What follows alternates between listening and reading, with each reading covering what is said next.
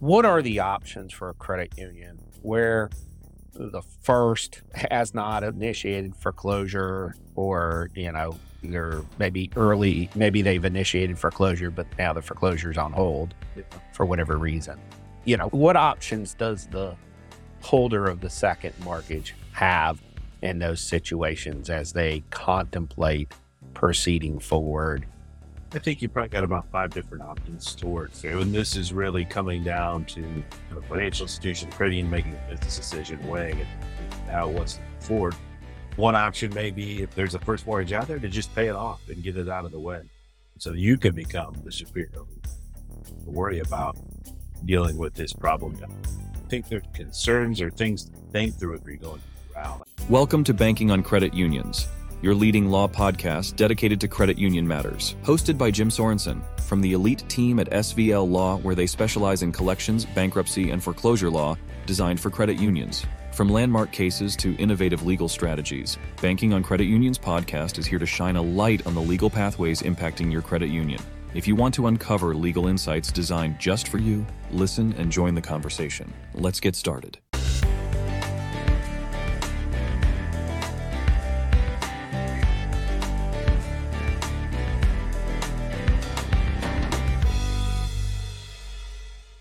Hello, listening audience, and welcome to Banking on Credit Unions. I'm Jim Sorensen, your host, and this week we're going to be discussing second mortgage loans and options for dealing with those loans when they go into default. Joining me today is Steve Orsillo. He's a partner in the law firm here at Sorensen Van Leuven Law Firm, and he heads up our foreclosure area of the law firm. Steve, welcome to the show. Thank you, Jim. Always great to be here with you and talk about what we're talking about today. So looking forward to it. Good. So as we get this discussion going, I want to just make sure we're on the same page. And when we're referring to second mortgages, that we're all in discussing that same thing. What we're talking about here is loans that are in a junior position. So typically these are going to be either closed-end second mortgages or HELOCs. We're not discussing, obviously, a HELOC that is in a first position. But confusion seems to abound when it comes to the rights and options of lenders as it relates to these second mortgages, junior mortgages. You see that a lot, don't you, with our clients and questions we get asked? Yeah, no, I think, just look at the climate we're in or the climate we're coming out of, right? Home values really shot up. And what's one thing that credit unions and financial institutions were pushing, home equity. You got all this equity in your home. Why don't you go out there and take out a second mortgage, a third mortgage, whatever, and tap into that equity. And then you got money to spend, and the credit union or the financial institution makes a loan off of it. But now in some cases, maybe a pretty big loan on the books, and maybe they stop paying for whatever reason as the economy, and inflation and everything. And so you do see second mortgages crop up and clients get concerned. Hey, what are our options here? There's maybe a first out there concerned about. And then you think back 10, 15 years ago, right? Closure crisis, 2008. That's where we see a lot of second mortgages now too, where everyone tapped into the equity back then. That got wiped away, and then you're left holding a second mortgage. What are you going to do? And is there anything you can do now? Because a lot of them, right, we're talking 15, 20, 30 year mortgages. So maybe they're still out there, credit union, do something about it. So these are all things that's like that. What can we? Yep. Those are all the questions that we get in this area, and we'll dive into those in some more detail. But kind of to get started, let's ask the obvious question. And this question is a question that I've gotten a lot over my career. You've probably gotten it as well. Can a lender foreclose when they hold a defaulted second mortgage loan? Of course, as long as your second mortgage or third mortgage, whatever, is still enforceable, right? It hasn't matured out. We haven't gotten to that point yet, or something else weird has happened with that. Yeah. Otherwise, sure. It's no different than, a first mortgage, trying to enforce that. So yeah, it can be enforced unless you run into some odd issue. Yeah. And can the lender start foreclosure regardless of the status of the first mortgage? Yeah. The status of the first makes difference in terms of what your legal rights are to pursue it. Obviously, there may be some business decisions to make there about what they want to.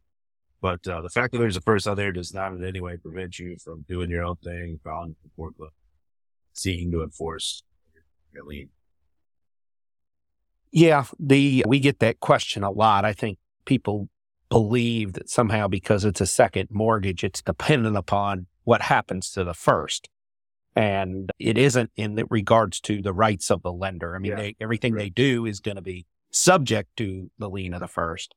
Yeah. I mean, there's certainly things to consider, but from a legal standpoint, you could certainly enforce both valid liens. Your option to make the term for. So is there anything unique about the foreclosure process that differs when you're foreclosing on a second mortgage or a junior mortgage as opposed to foreclosing on a first? Is there something we've got to do different, some different approach? So the process is the exact same, more or less, as it would be for a first mortgage. You got to wait 120 days. The loan fall past due 120 days before you can initiate a foreclosure on the second. That's no different than a first. Right? There's limited exceptions there, a very common question. But a second mortgage, same as the first in that respect. And then the process proceeds the same. We're naming parties that are on the loan agreement or that have an interest inferior to the second mortgage, right? If there's other judgment liens or a third mortgage, fourth mortgage, whatever, right? Those are all things we'll include. And the process proceeds the exact same as it would your first. Now, does the first mortgage get named in the foreclosure of the second mortgage? The first, as is the case in any foreclosure action, you can only foreclose out those interests that are needed. So there's someone superior, such as a first mortgage. You're not going to name that first mortgage. You're taking title, or the foreclosure, I should say, is going to be subject to the first mortgage. So that's something you're going to have to think about and deal with at some point. But there's no need to. And I think that confuses lenders when they're in the other position, which is they're in the first position and they find out, hey, the second has foreclosed and there's a foreclosure sale next week. Why didn't we get notice? We're the first mortgage holder. And it goes to that same issue, which is you're not entitled to notice if it doesn't impact your lien. Yeah. Maybe it creates a headache, maybe not, but it's certainly not impacting. It's your first mortgage. It's as enforceable as it was if they didn't file. So I can understand that, that some get a little worked up, but it's not impacting your lien or your ability to later foreclose. Overly. Yeah. And of course, what we were talking about right there is the foreclosure process in Florida and how that works. Florida being a judicial foreclosure state, you have this lawsuit and this process. Since I'm licensed in Georgia, we represent clients in Georgia. I want to address this question from the Georgia perspective, which is really the process to foreclose is no different on a second in Georgia than it is on a first. It's just we don't have a lawsuit. We just go through the advertising. Florida, Moves a lot quicker. Moves a lot quicker. So there's really no difference either Florida or Georgia when you go to foreclose a second. So I want to make that clear for any of the listeners who are dealing with or in Georgia. So what about the foreclosure sale? Is there any difference when you actually get to the sale itself? No, it's no different. Obviously, we're keeping in mind, right, that there's a first mortgage out there. This whole thing is going to be subject to, but the sale process is the same. It's going to be a public auction. A majority of them in Florida these days, they're held at an online auction, some website. There's still some, courthouse steps, that kind of traditional auction you think about, but the process is the same. Selling to the highest bidder for cash. In some cases, it may be the plaintiff using its credit bid, or it could be a third party. And I think, one thing to remember, and this is a common question or concern that come up from the clients, is what about that first mortgage out there, right? Or what about that superior lien? And my response is always, it's not our concern. The foreclosure sales in Florida, it's pretty clear the law that it's buyer beware. And if you go to an in-person auction, it was one just recently, the clerk will usually make that point as well. Look, you're taking subject to any issues that may exist. Buyer beware. You're not getting your money back if you find out there's an issue with the resale. In a best case scenario, right, a third party is going to come in and buy you out and outbid it and take title. And now they're dealing with the first mortgage. You get your check in the mail and you're done. Mm-hmm. You don't have to make any representations, warranties, disclose anything to anybody that, hey, been in our sale, but there's a first mortgage. There's no need to bring up any of that.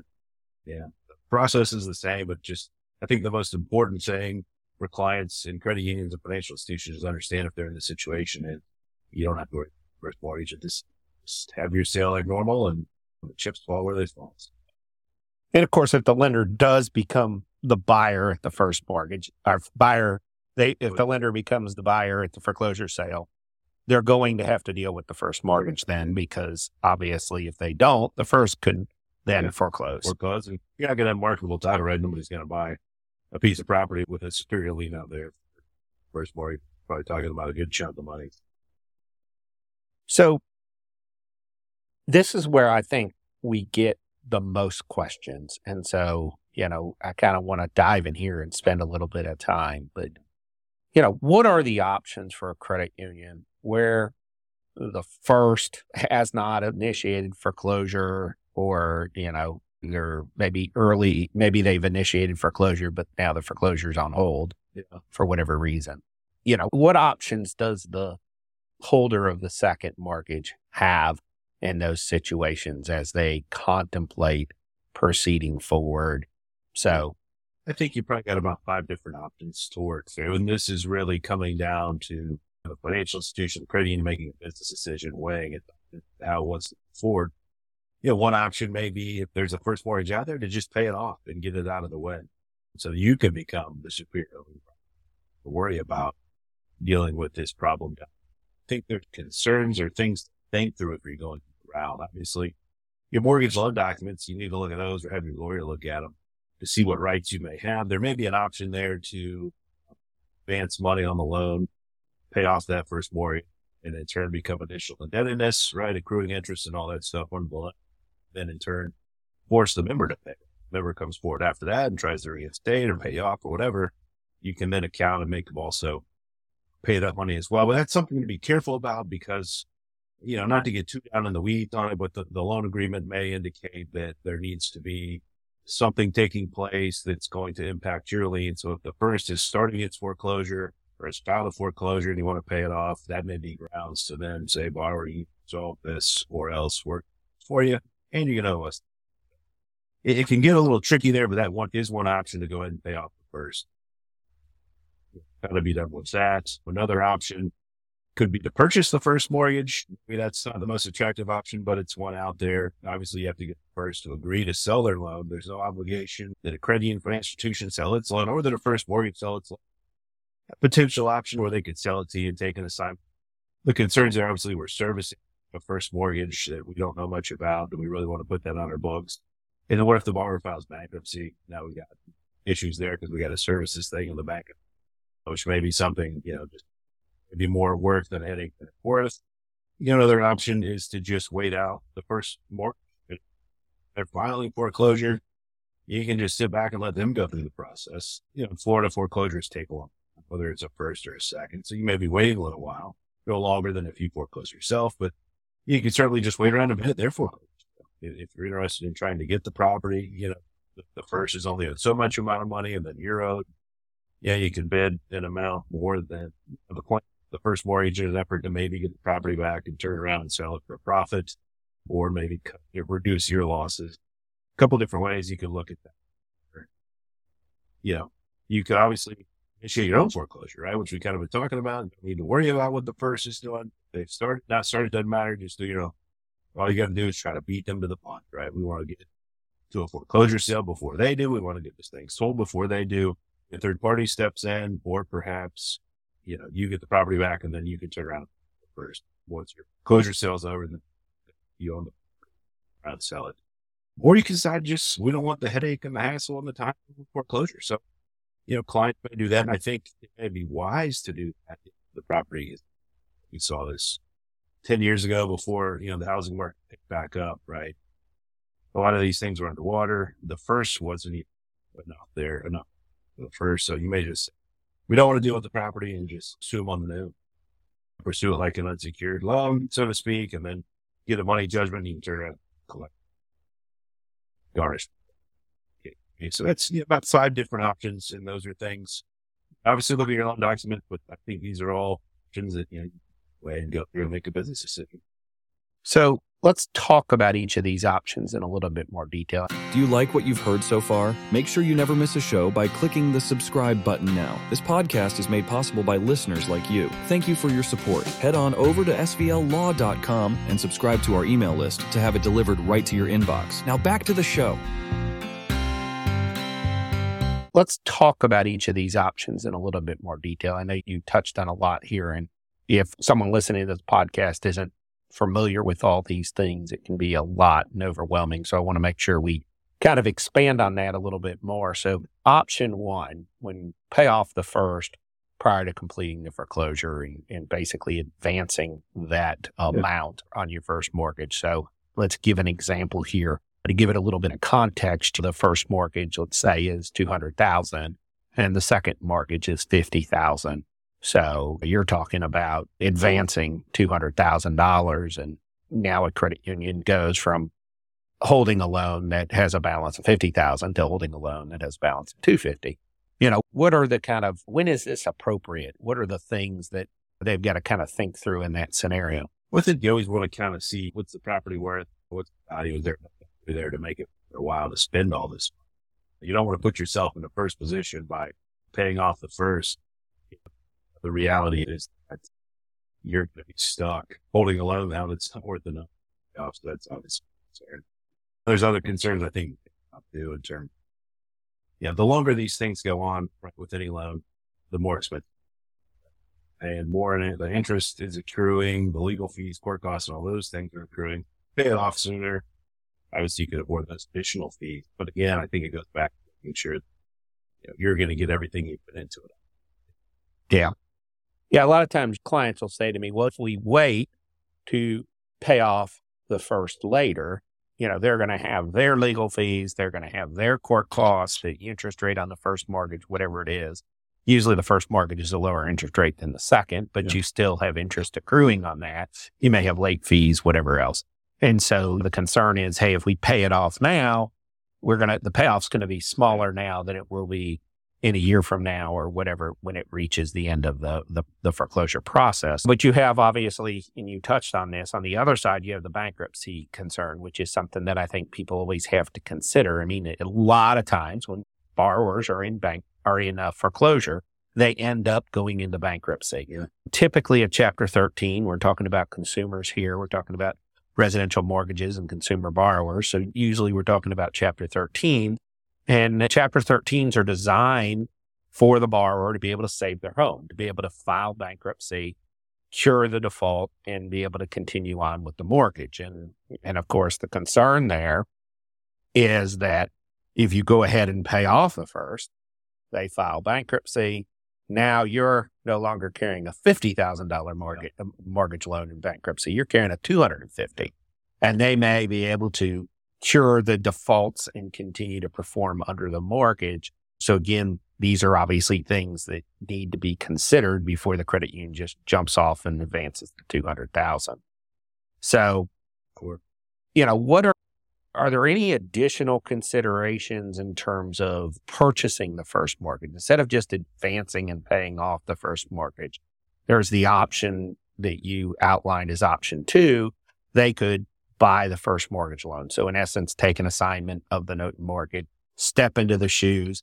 Now they don't just have one loan at $250,000. They now have one loan at $200,000 and one loan at $50,000, 2 loans on their books in 2 different positions. Yeah, but I think you still have some of the concerns we talked about with paying off the first, right? What if they file bankruptcy? And now I've got to service not only my loan, but I've got to service this other loan through bankruptcy, which in a 13 could be, 60 months, 4 or 5 years. And so, there's also the way to look at it of more legal fees, court costs and interest, fees, corporate advances, all these things. The first mortgage is put there as well. But I think, kind of having to service that loan on your books and then the threat of a bankruptcy concern. Sure. Mm-hmm. The real advantage here probably, and especially in this position over the other, would be in dealing with potential condo association liens, because the first mortgage has a better position when it comes to condo or HOA fees or liens than a second mortgage. So that may be one situation where we might steer a client towards this option. Yeah, I mean, if you're obviously, there's all sorts of condos and HOAs throughout the state of Florida, and some are better than others, right? You may be talking about golf courses and all these things. We're paying a substantial portion every month or every quarter, every year to have those amenities. HOAs and condos hold liens on all real properties within that association, and their liens should relate back to before your mortgage. It's superior, even a first mortgage. However, as you kind of alluded to, right, there's this safe harbor provision in Florida that a first mortgage holder is only liable for, I think it's 1% of the original mortgage or 12 months of assessment, whichever one's lower there. But if you're a second mortgage, right, like we're talking about, and you foreclose this thing out with a first mortgage out there, you could be jointly and severally liable with the prior owner for all passive assessment. If it's some fancy condo down in Miami Beach with, $20,000 in passive assessments, you're on. Maybe where it's like we're talking about, right? Paying off or assuming the first to step into their shoes and avoid having to pay all this. So yeah, that's certainly Mm-hmm. So what about option 3, waiting on the first to foreclose? I mean, you touched on this, but sometimes that may make sense. But the downside, obviously, is you have no control over how long this process takes. No, I mean, obviously, it's if they haven't started foreclosure, or if they're paying on the first, it's really not an option, right? And some clients will kind of look at things and go, I don't think they're paying the first, but I'm looking and saying, I don't really see any sign that they file. And there's no telling some of these first mortgages, particularly large servicers. There's a lot of hands in the cookie jar on the left that know what the right's doing. It takes some time to do stuff, right? And even if they do foreclose and start, that's going to take time. We see that all the time, right? Delays and, unknown delays. We really can't force them to move their case along any, as fast as we want them to. And so we talked about interest and late fees and attorney fees, those, daily interest, right? And think about all these things. So that's, you may want to wait around if it's a first that's moving quick and you just don't want the time and expense and hassle. Is it generally true, and, as a general rule, is it generally true that if you're dealing with a big lender, the Bank of America, the Wells Fargos of the world, or one of these big law firms, that they just seem to move slower than the smaller lenders? You would think they'd maybe move a little faster, that they would have the resources to put in place, a more efficient way to operate. They can very slow. The reason behind it, I'm really not sure. But we see that often where we scratch our head on why is this mortgage still sitting out here? Why is this foreclosure still sitting out here? And I know there's been times where I've handled foreclosures, you've handled foreclosures where we start the second foreclosure way behind the first and we still beat the first to the finish line, so to speak. Yeah. Some of these you look and, I've seen activity in the case for 3-4 months. And was it bankruptcy? Something's got to be going on and there's no indication on the docket. So it is very common. Something very slow.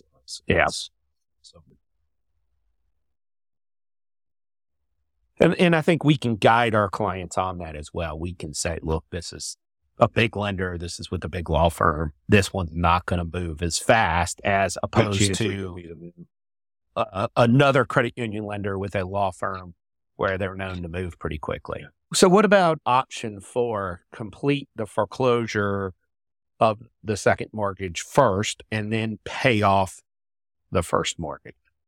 I think this is generally kind of a good option to go down. You weigh everything that's maybe one of the better options because, like you're saying, the first can take a while and there's a good chance it could be in the bunch get to the foreclosure sale.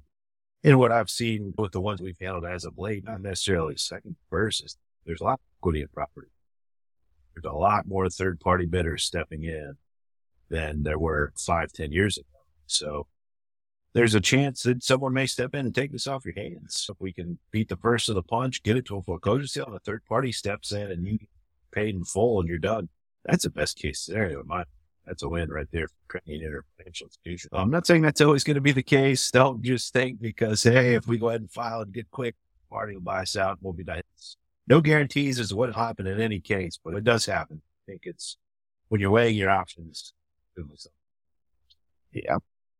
And I know that, a lot of times when we look at this with clients, option 4 is really the way to go. But like I said, along the way, there's other considerations that have to be taken. And ultimately, the credit union makes this decision.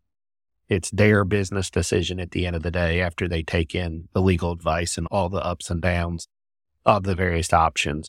And then, of course, you have option 5, which is, we're just not going to foreclose. We're going to sue on the note. Yeah, obviously, this one makes sense when the property value is not maybe supportive. I think we also see this when, maybe it's a small second mortgage, a small HELOC loan, $5,000 owed on a HELOC and now it's in default. Do we really want to go through the foreclosure process for $5,000 or do we just want to get a judgment? Generally, getting just a judgment will obviously be quicker. I think strong consideration is what that property worth and what sort of condition. So that kind of leads me to the next question, which is kind of, what is the due diligence that a lender should do before proceeding with foreclosure on a second mortgage? I think you need to take a look at the collateral, right? The property and see what is this worth. I'm not saying you got to go out and get a full blown appraisal, but maybe a broker's price opinion, maybe a Zillow, a Zestimate, or whatever those is out there. Drive by and just take a look at it yourself and see what you think and get an idea. Is the property in decent condition? Think it may be worth what we think it's worth. You certainly want to take those things into consideration. Take a look at what the first is and try to get a rough idea on what they're owed, because that's going to determine the property may be worth. We can determine the property is worth so much amount of money. Well, what's the first worth? If we determine how much is going to be left in the second mortgage there for us to claim, so that is important. Two big things. There's amount owed on the first and what. Yeah, this is, really obviously should be done on any foreclosure, but in a second, it becomes more important because you have a first ahead of you. And like in the example I gave where it's 200,000, you want some assurance that property value is worth more than 200,000. Otherwise, going forward with foreclosure or paying off the first doesn't get you anywhere. And you're better to go with option 5 and just sue on the balance owed. But, right now with property values being high and real estate being stable, the valuation is not as tricky. I remember back during the housing crisis, 2009, 2010, where property values were dropping month by month. It felt like it was a moving target and Zillow wasn't always reliable. And of course, a lot of clients didn't want to spend the money on drive-by appraisals, but even a drive-by appraisal doesn't get you in the home. You're basing it upon the outward condition of the home roughly matches the indoor condition. Yeah, who knows what's inside? We've seen that many times, right? You open the door and, whoa, this isn't what we thought. But I do think, going by and seeing the property, especially in Florida with the hurricanes we have, the storms we have, you don't want to find out there's a blue roof on the blue tarp on the roof after you've spent the $200,000. Yeah, taking a year. You want to know that up front. So, going by the property, looking at it, whether it's you doing that yourself, there's someone at the credit union doing that, or you're engaging a real estate agent, professional broker, or you're engaging, some sort of field visit company. There's a lot of different options, but you want some idea does the house look vacant? Does the house look lived in? Does it look like the house is generally being kept up, or does it look like it's in disrepair? Yeah. All those things are going to impact how you approach the valuation. So I think, even, where's it located in the city? Kind of been coming here. We in an area we thought real estate. Yeah. Or in an area where a lot of regentrification is going. I was talking to a client yesterday about property they have in foreclosure. It's in a desired area, and this is over in Pensacola. And it's in a desired area of Pensacola where there's a lot of older homes and people are going in and, rehabbing them and selling them. They're able to flip homes. So, this is in an area where the property values are high, they're running high. And so, obviously that's great if you have it. That isn't always the case. So I think one final question, and we get this as well when it comes to second mortgages is, do the standard loss mitigation options, are they still available for a second mortgage loan like they are for a first? Yeah. The same options in place for a first, you have there for a second. You can do a loan modification, some sort of workout that changes the existing loan terms, considerations that you would have for a first, I would say they're there for a second. You could potentially do it. I don't know, you can go along with a deed, obviously, is there a first mortgage out there, but we talked through the process of out the first and stuff, so you have to take those into consideration. And if you want to pay out the first, all that, could do a deed.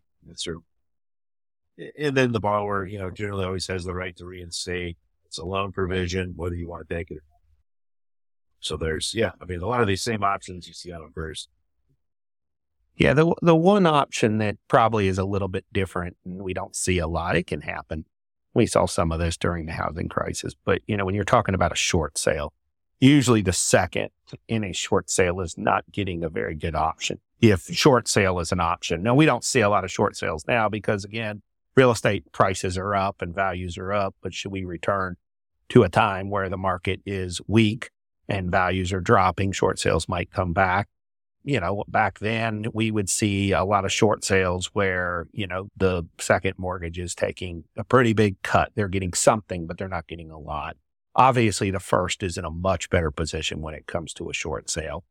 They're in a better position when it comes to all of these options a lot of times, but the options still exist. And in the right scenario, they're there. And of course, we've helped our clients, with all of these things over the years.